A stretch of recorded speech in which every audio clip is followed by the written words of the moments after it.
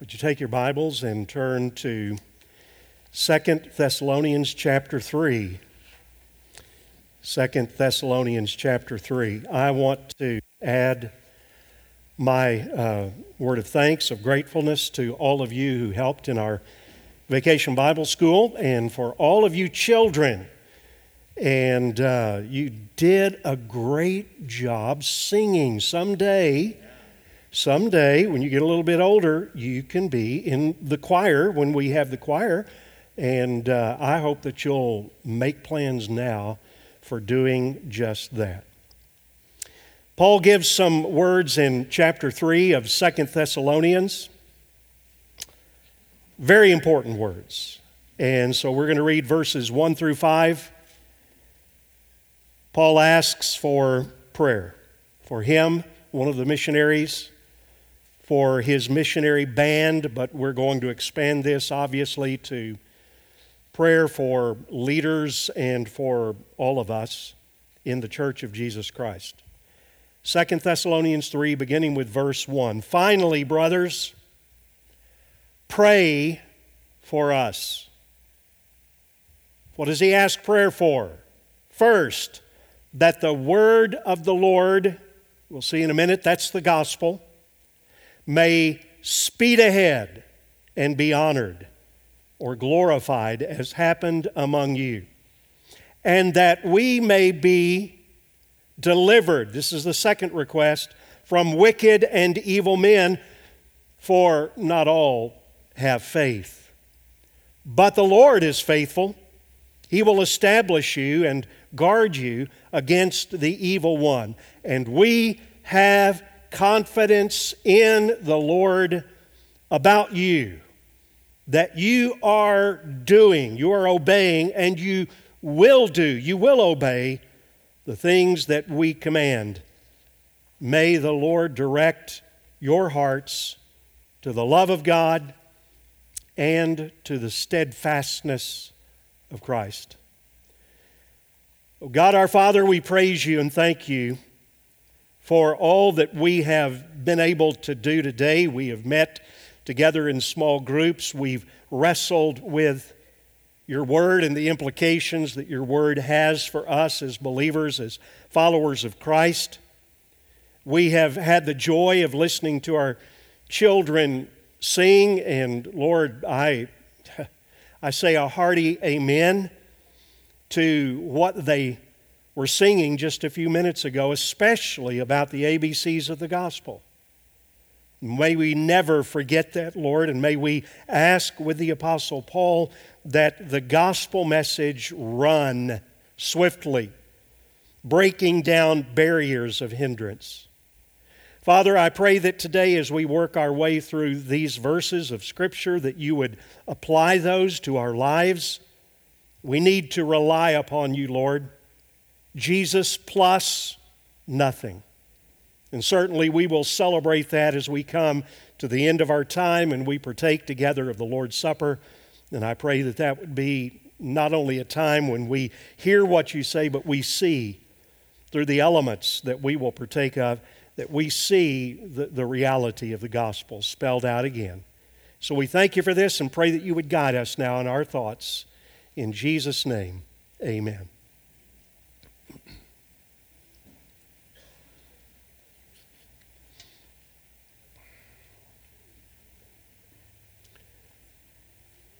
Finally, brothers, you know, I think from time to time when I see words like this, what was going through the Apostle Paul's mind, it wasn't the end of the sermon, okay? It wasn't the end of the letter. There's some more to go. But I think that a lot of times I'll ask this question, and this last week was one of those times, if this were the last sermon, and by the way, it could be. If this were the last sermon that I were ever to preach, what would I want to say? I think I would want to say exactly what I'm going to say today. I just hope I can say it in the way that will make the impact of the words that are listed here from the Apostle Paul. Basically, here is the message. It's about prayer, but it's about prayer for a very, very specific thing. That we realize that our salvation, that our Christian life, that our ministry, and I'm talking about our ministry, my ministry, the ministry of the elders, of all of the leaders, of the teachers, but ultimately your ministry too, will not ultimately be dependent upon human personality or even human ability or organizational plans or programs, but ultimately in the Lord. And Paul recognizes that, and that's why he says, finally, brothers, when all is said and done, pray for us. God has given us prayer because Jesus has given us a mission. Let's look at the three things that are on your outline, and we're going to walk through these. You see the verses there below them. And we're going to just talk about these and try to pull some application out of those. The first point of application is this: pray for, and this is a word to us. I want you to internalize this. I want you, as a result of this, to make certain commitments, all right? This is not just a nice little talk. This is supposed to generate some inner response that will also lead to an outer response. Pray for the unhindered advance of the proclamation of the gospel. Let me read that verse again, verse 1. Finally, brothers, pray for us that the word of the Lord, that is the gospel, may speed ahead and be honored or glorified as happened among you. Now, the word of the Lord here is equivalent to the gospel. By the way, I did not know what the kids were going to sing today. And that second song particularly, I thought was so very appropriate. How do I know that the Word of God here, pray for the Word of God to advance, pray for it to literally to run ahead, to speed ahead, because you have been born again. I'm speaking to Christians here.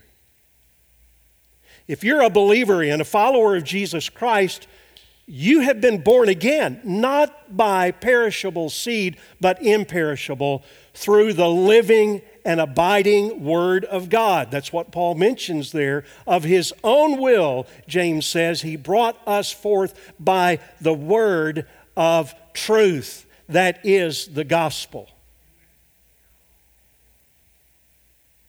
I listened to a clip, video clip, that is making the rounds. Somebody sent it to somebody in our office, and that person sent it to me, and I listened to it. I don't often recommend video clips or even other people's sermons. I know that you listen to them, and that's good. I probably have 3 very brief clips that get to the heart of something, as few things do. Well, anyway, this clip was by a preacher named Alistair Begg. Anybody ever heard that name, Alistair Begg?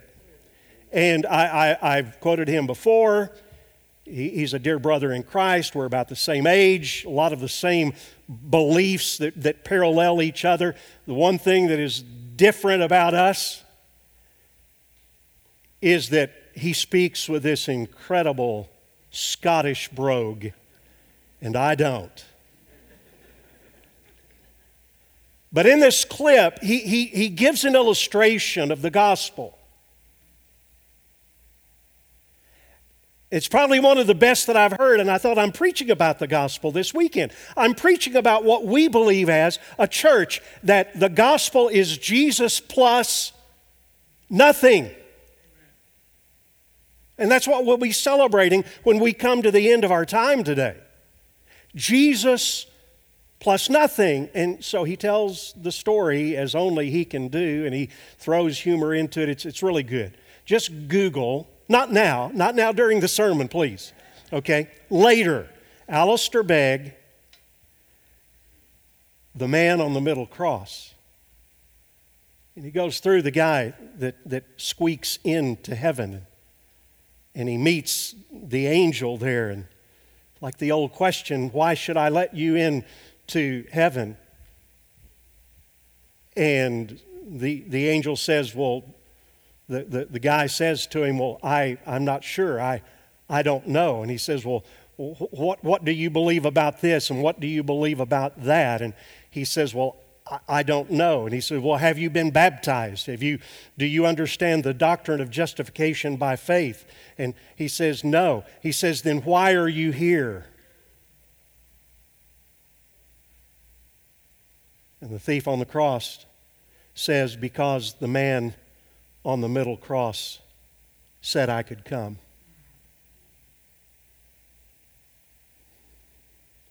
That is the gospel. And there's nothing more important than the gospel. Hey, children, help me out. Now, I tried to memorize what you were singing a minute ago. So if you want to do the hand signs, you can do that. Help me out with the ABCs of the gospel. I didn't study those this last week. Like, you've got them down, though. So, A, what's A? Admit that you have sinned against God. Admit, confess your sins against God. What's the B? Believe. Boy, you've got it down. This is the gospel. Believe in Jesus Christ as the Savior and Lord, and C, confess that He is your Lord and Savior. See, something happens when we believe the gospel. Here's what Paul said.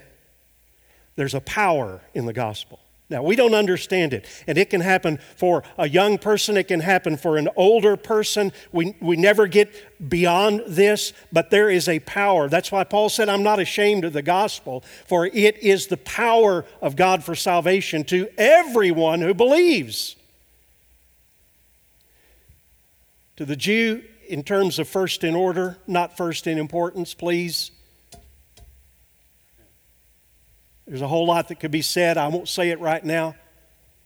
But also to the Greek, it is the power of salvation. And then here's an outline of the gospel on these two slides. Here's what Paul says later on, writing to the Corinthian church, the gospel defined. He says, now I would remind you, brothers, of the gospel I preached to you, which you received, in which you stand, by which you're being saved, if you hold fast to the word which I preached to you, unless you believed in vain. Now here are the elements of the gospel, for I delivered to you as of first importance what I also received, that Christ died for our sins in accordance with the Scriptures, that He was buried, that He was raised on the third day in accordance with the Scriptures.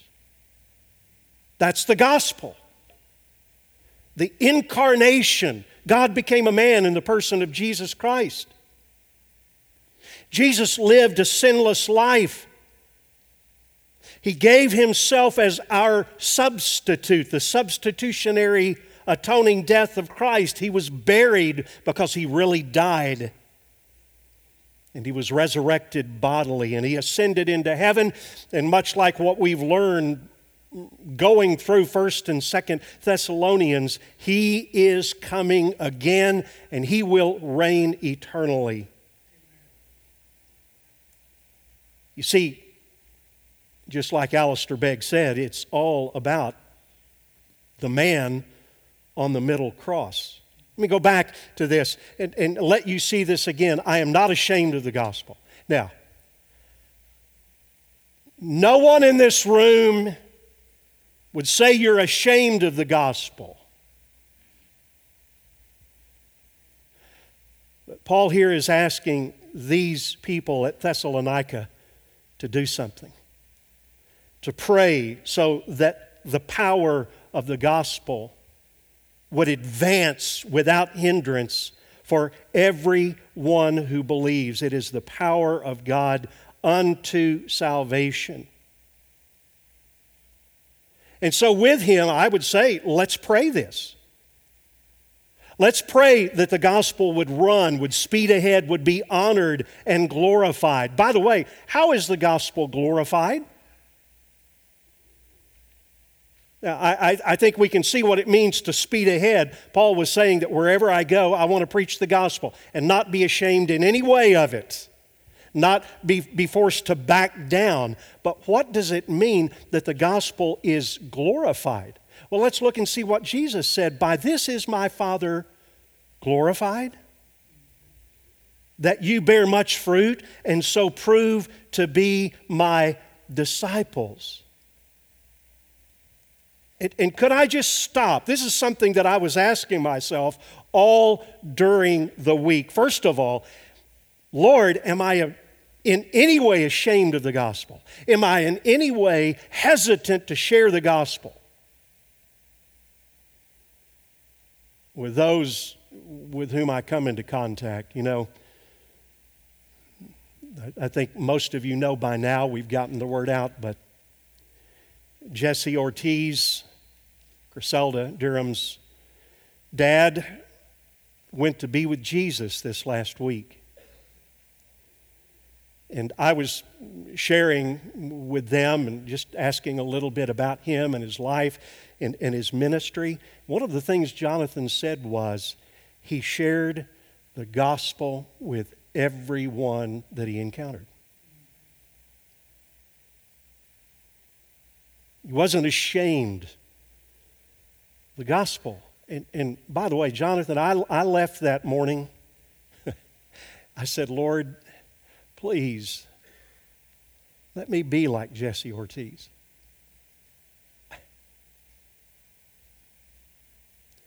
But also let me bear fruit. Let my life, now it's Jesus plus nothing, right? We're going to take the Lord's Supper. It's Jesus plus nothing. But if we're in Christ, we want to bear fruit. We hunger to bear fruit. Is that true of you as a believer? Is that true of our church? That we are praying that the gospel be glorified in individuals, in couples, in families, in the life of the church. And I think it's interesting that Paul says something that's very, very significant. He said that the gospel may speed ahead and be honored or glorified, look at this, as happened among you. Turn back with me. You've got your Bible, at least, there on your lap or your smart device. And I just want to read a couple of these words from 1 Thessalonians chapter 1 so that you can see how the gospel really did have an impact on those people in Thessalonica. 1 Thessalonians chapter 1, verse 5. Listen to some of these things. And maybe you can see or ask the question, is this true of my life? Is it true of the life that I live in my family or in my church? Because our gospel came to you not only in word, but also in power, in the Holy Spirit, with full conviction.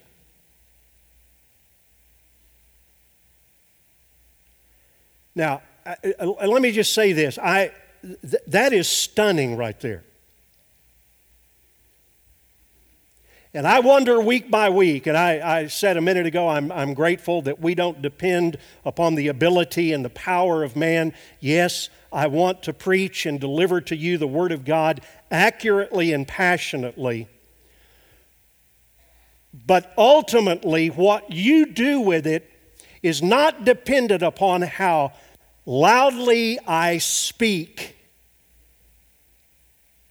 or how animated I am or am not, or how much I spit and slobber.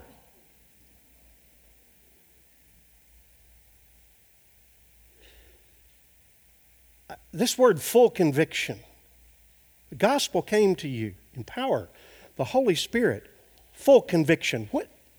When was the last time? And hopefully it was like maybe this morning in ABF or Sunday school, or maybe last week, or maybe in your own personal Bible study. When was the last time that the Word came to you in power, attended by the Holy Spirit, and it brought deep conviction, not condemnation? If you're a believer in Christ, there is therefore now no condemnation. But for the believer in Jesus Christ, there ought to be. Every time we open the Word of God and we encounter it in power and by the presence of the Holy Spirit, there ought to be conviction unless you're perfect.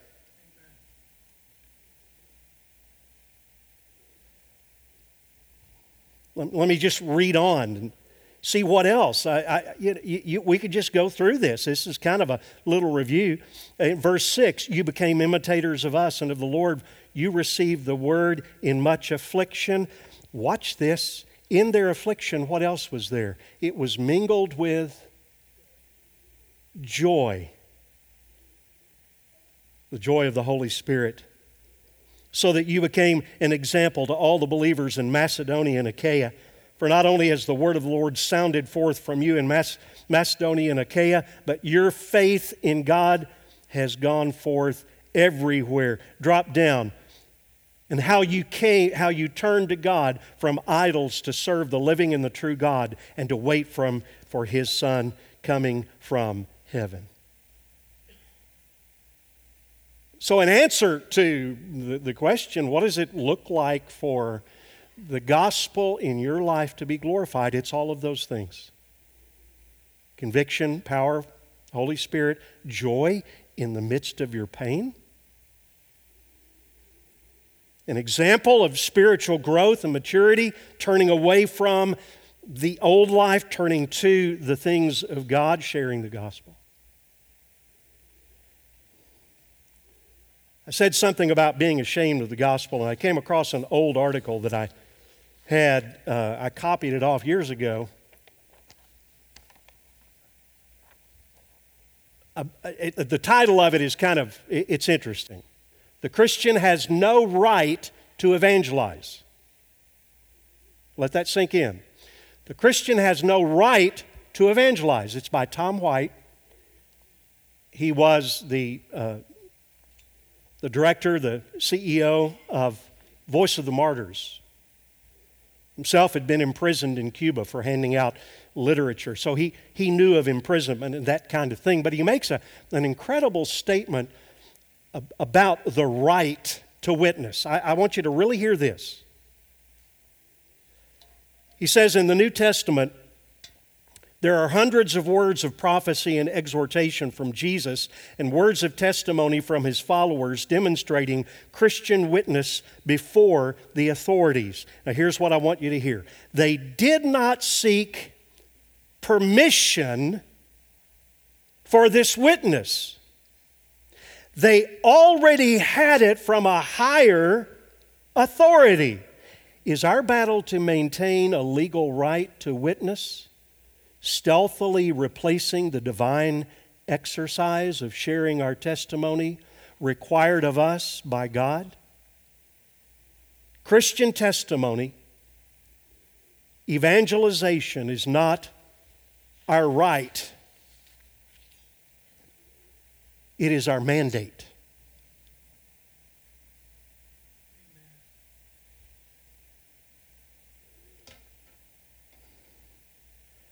Pray for that.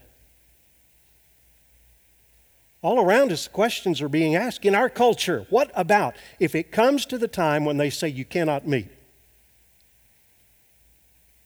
You can't assemble together. What about the time when they say you cannot proclaim the truth of Jesus Christ and His commands?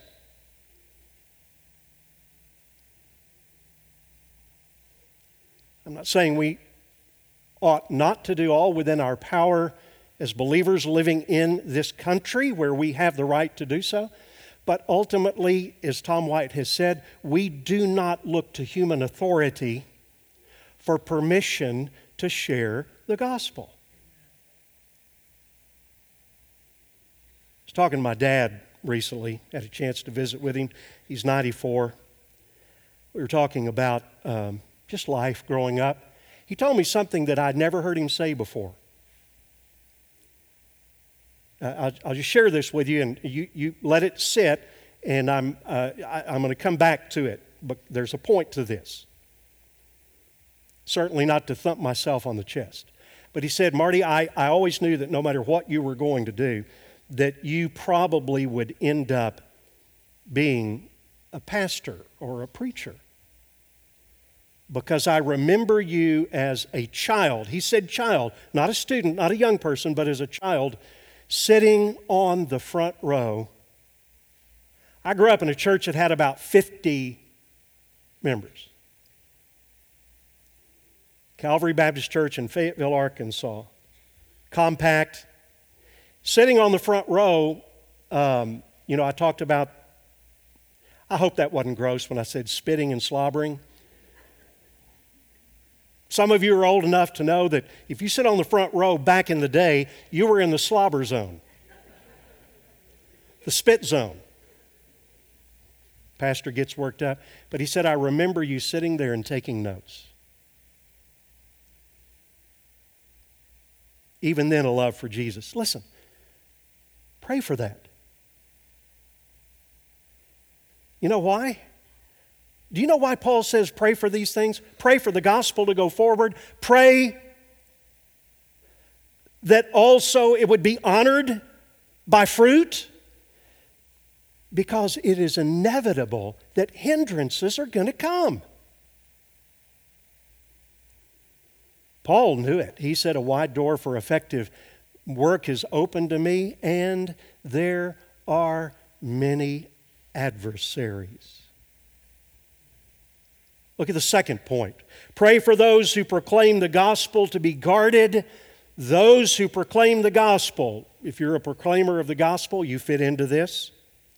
To be guarded and delivered from spiritual enemies and established in the faith. Verses 2 and 3. And pray that we may be delivered from, there are two things working here.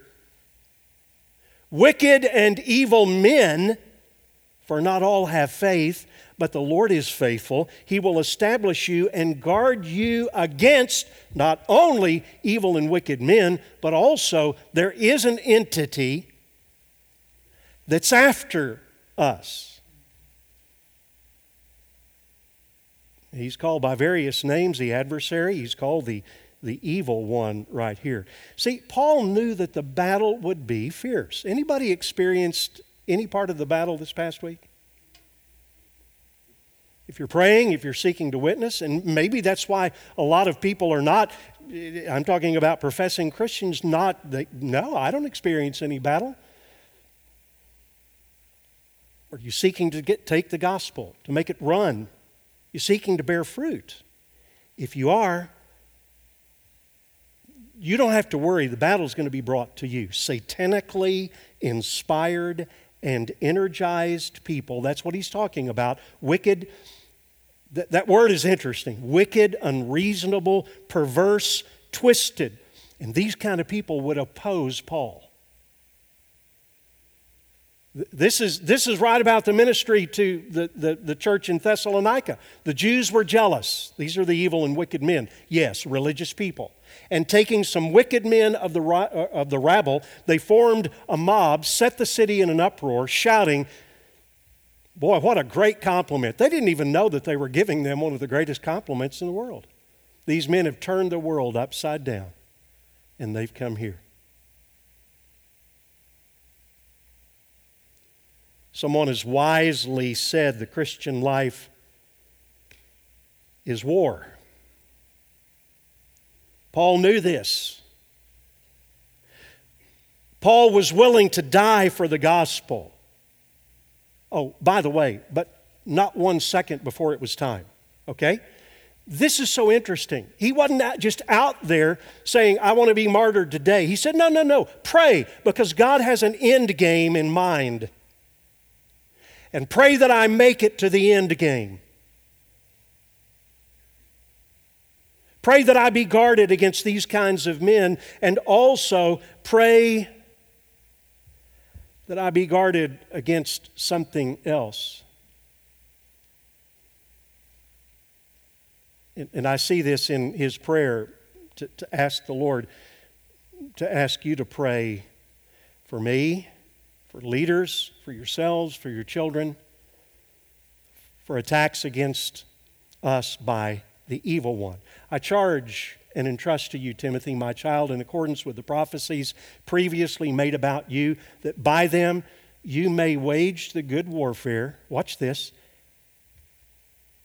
and a good conscience,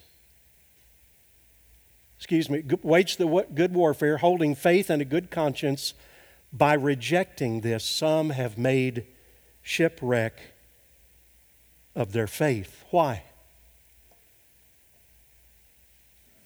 At some point, they stopped being watchful. At some point, they stopped being sober-minded. Maybe they started disbelieving that life was filled with, different things that were going to happen, but they forgot that they have an enemy who's very real, who's after them, who's like a roaring lion seeking someone to devour.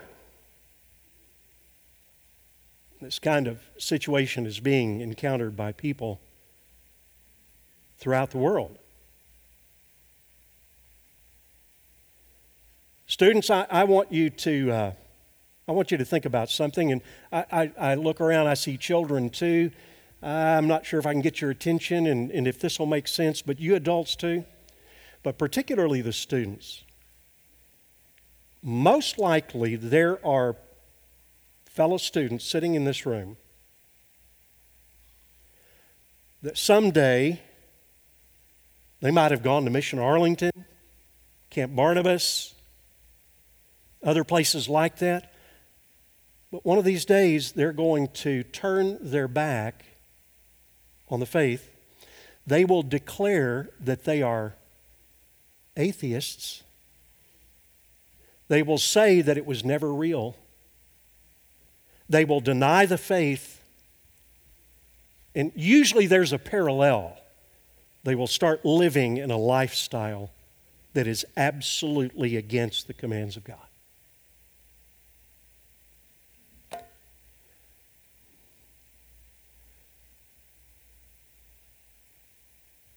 I've got to have your prayer so I don't be a Tom White.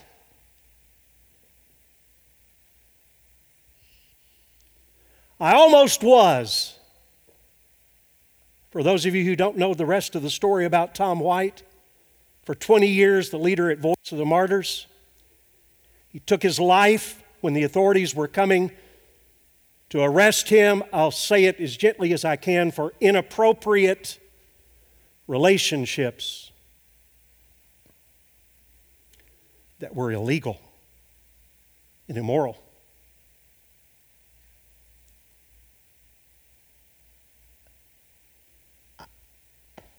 How does that happen? Did he fail to be sober-minded?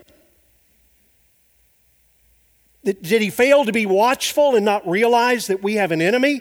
Not just the people from outside. I think sometimes it's the inner stuff going on that the enemy can exploit even more.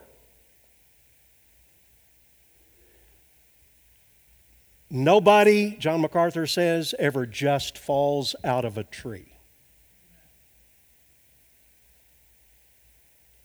You'll get there. Adults, I don't care how old you are. He was 64 years old when the authorities were coming for him, and rather than face the music, he took his life.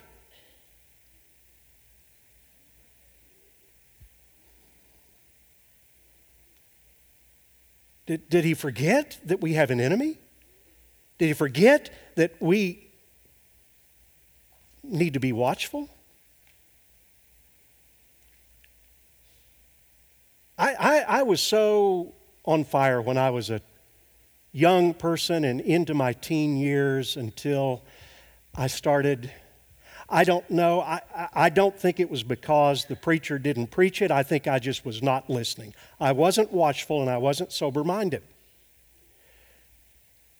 And I went that way. And thank God by His grace and mercy. I don't deserve it. I don't understand all of it. Why me and not the other person, my buddy that never did come back?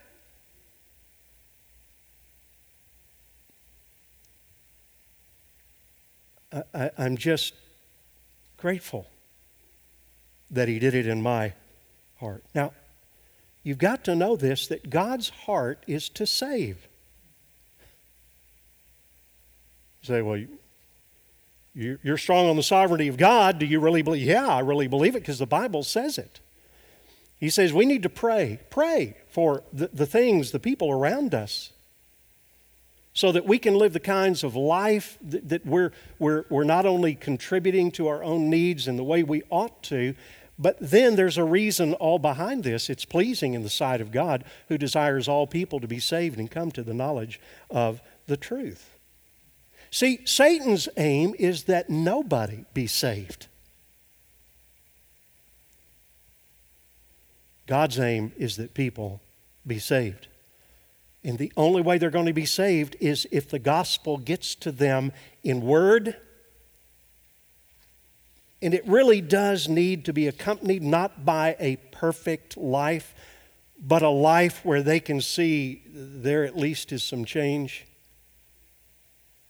Because the gospel is the power of God unto salvation for all who believe. Let's look at the last point. Pray for confidence in the Lord, for growth and obedience to all His commands, and for God-centered love and Christ-like endurance. This connects with the next passage, okay, which I'll be doing in a bit.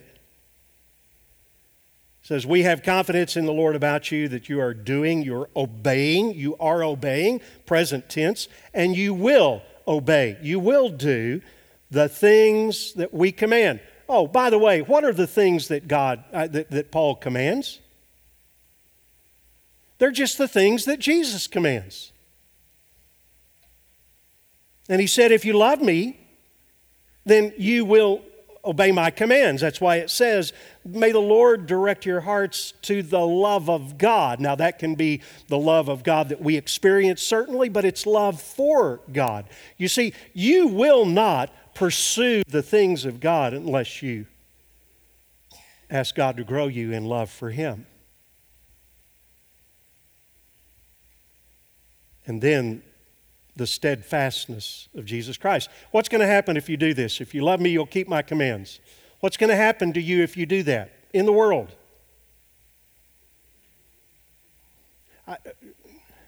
Not only wicked and evil men, but also the enemy of our souls. You can bet on it.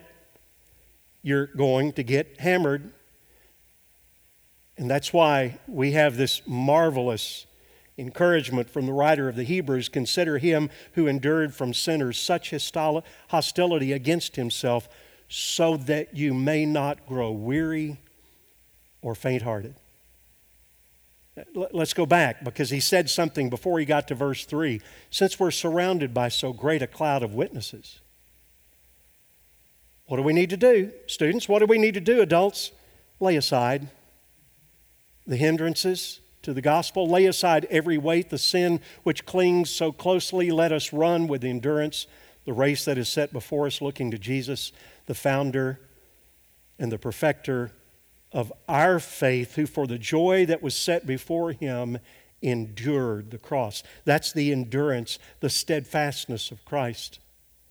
Despising the shame, and is seated at the right hand of the throne of God. Paul says it in Philippians. He became obedient to the point of death, even death on the cross.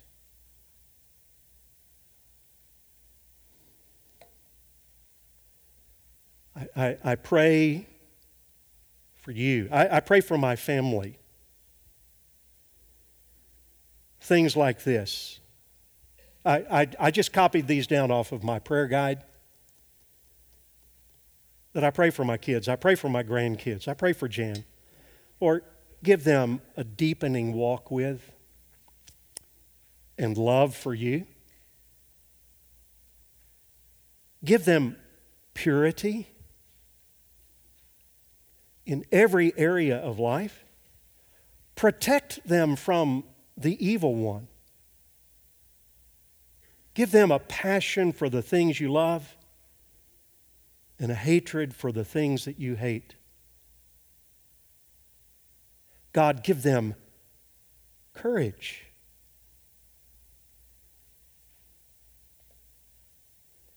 Give them courage. Had a dear brother ask me this last week, issued into a good discussion. We had a little bit of this discussion in our Sunday school class. I'm going to throw it out to you. Parents, great discussion starter with your kids or grandkids, okay? Question was asked, is there ever a time, please don't answer this out loud, unless you have the right answer. Is there ever a time when it's right to lie? Thank you.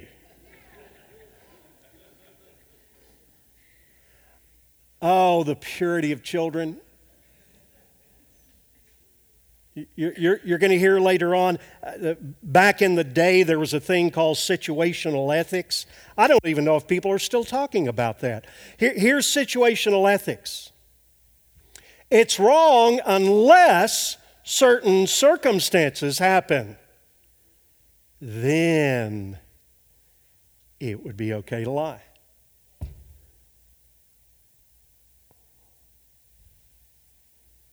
Corrie ten Boom, classic example. The Nazis come in. Are you hiding Jews? Hey, you're protecting someone. Is it okay to lie? Let me just give you, parents, you're scrambling saying, what am I going to tell my kids? Tell them this.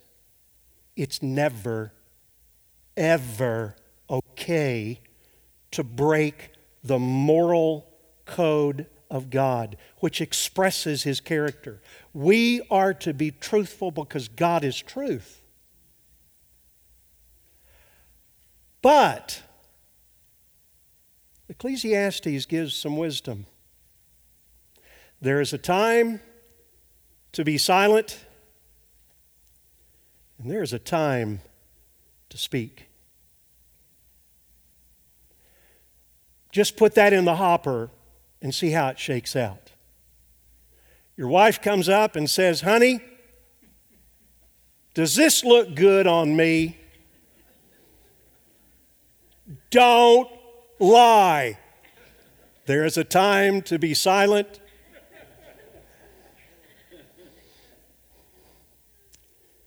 And a time to speak, but above all, in our obedience. Our obedience. Paul says, we've got confidence in you that you're obeying. You will obey. Why? Because you trust God to work out the circumstances that you don't yet understand. And here's the problem.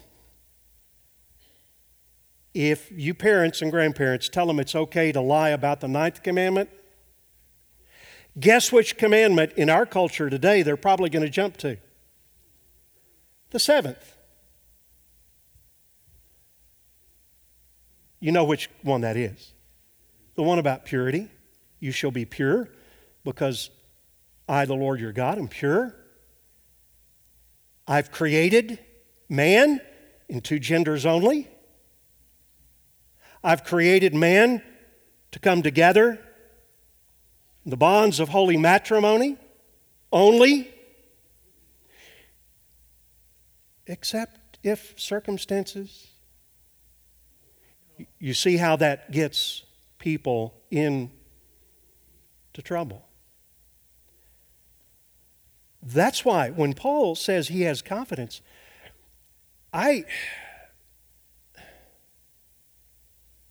we heard a news situation this last week, watching the news.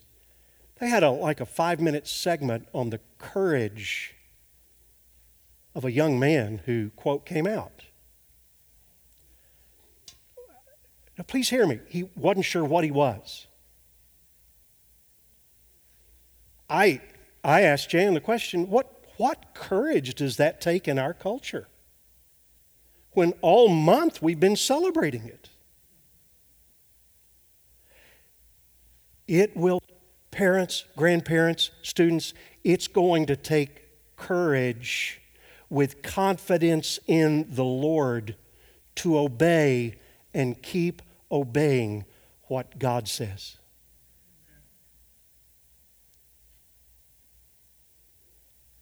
And trust Him with the results.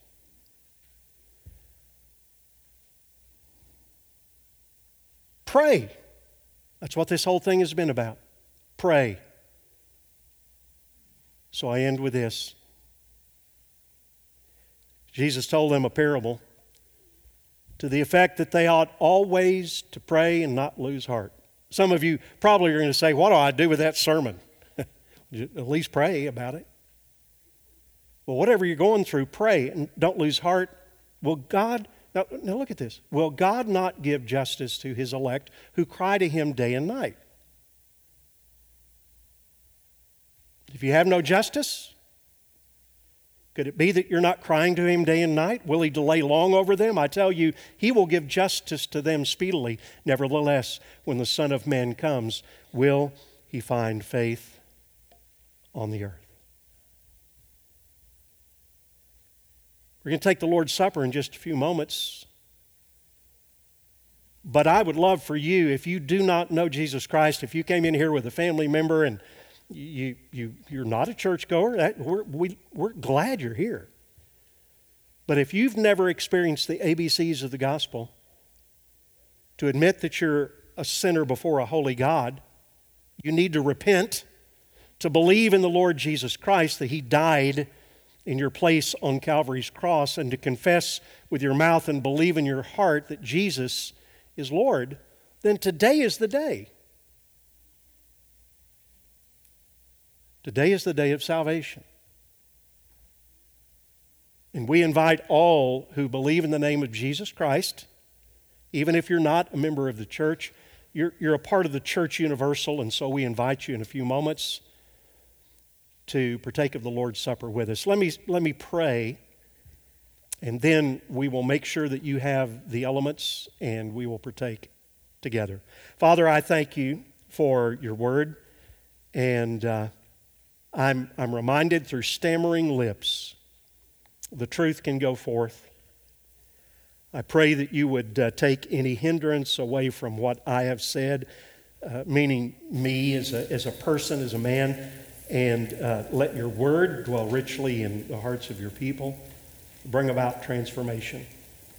So, Father, as we take a few moments now to remember that it's Jesus plus nothing, not works that we have done. It's the finished sacrifice of Christ on Calvary's cross. And so help us to remember that as we partake of the wafer that symbolizes the broken body of Christ and the juice which symbolizes the shed blood of Christ for our sins.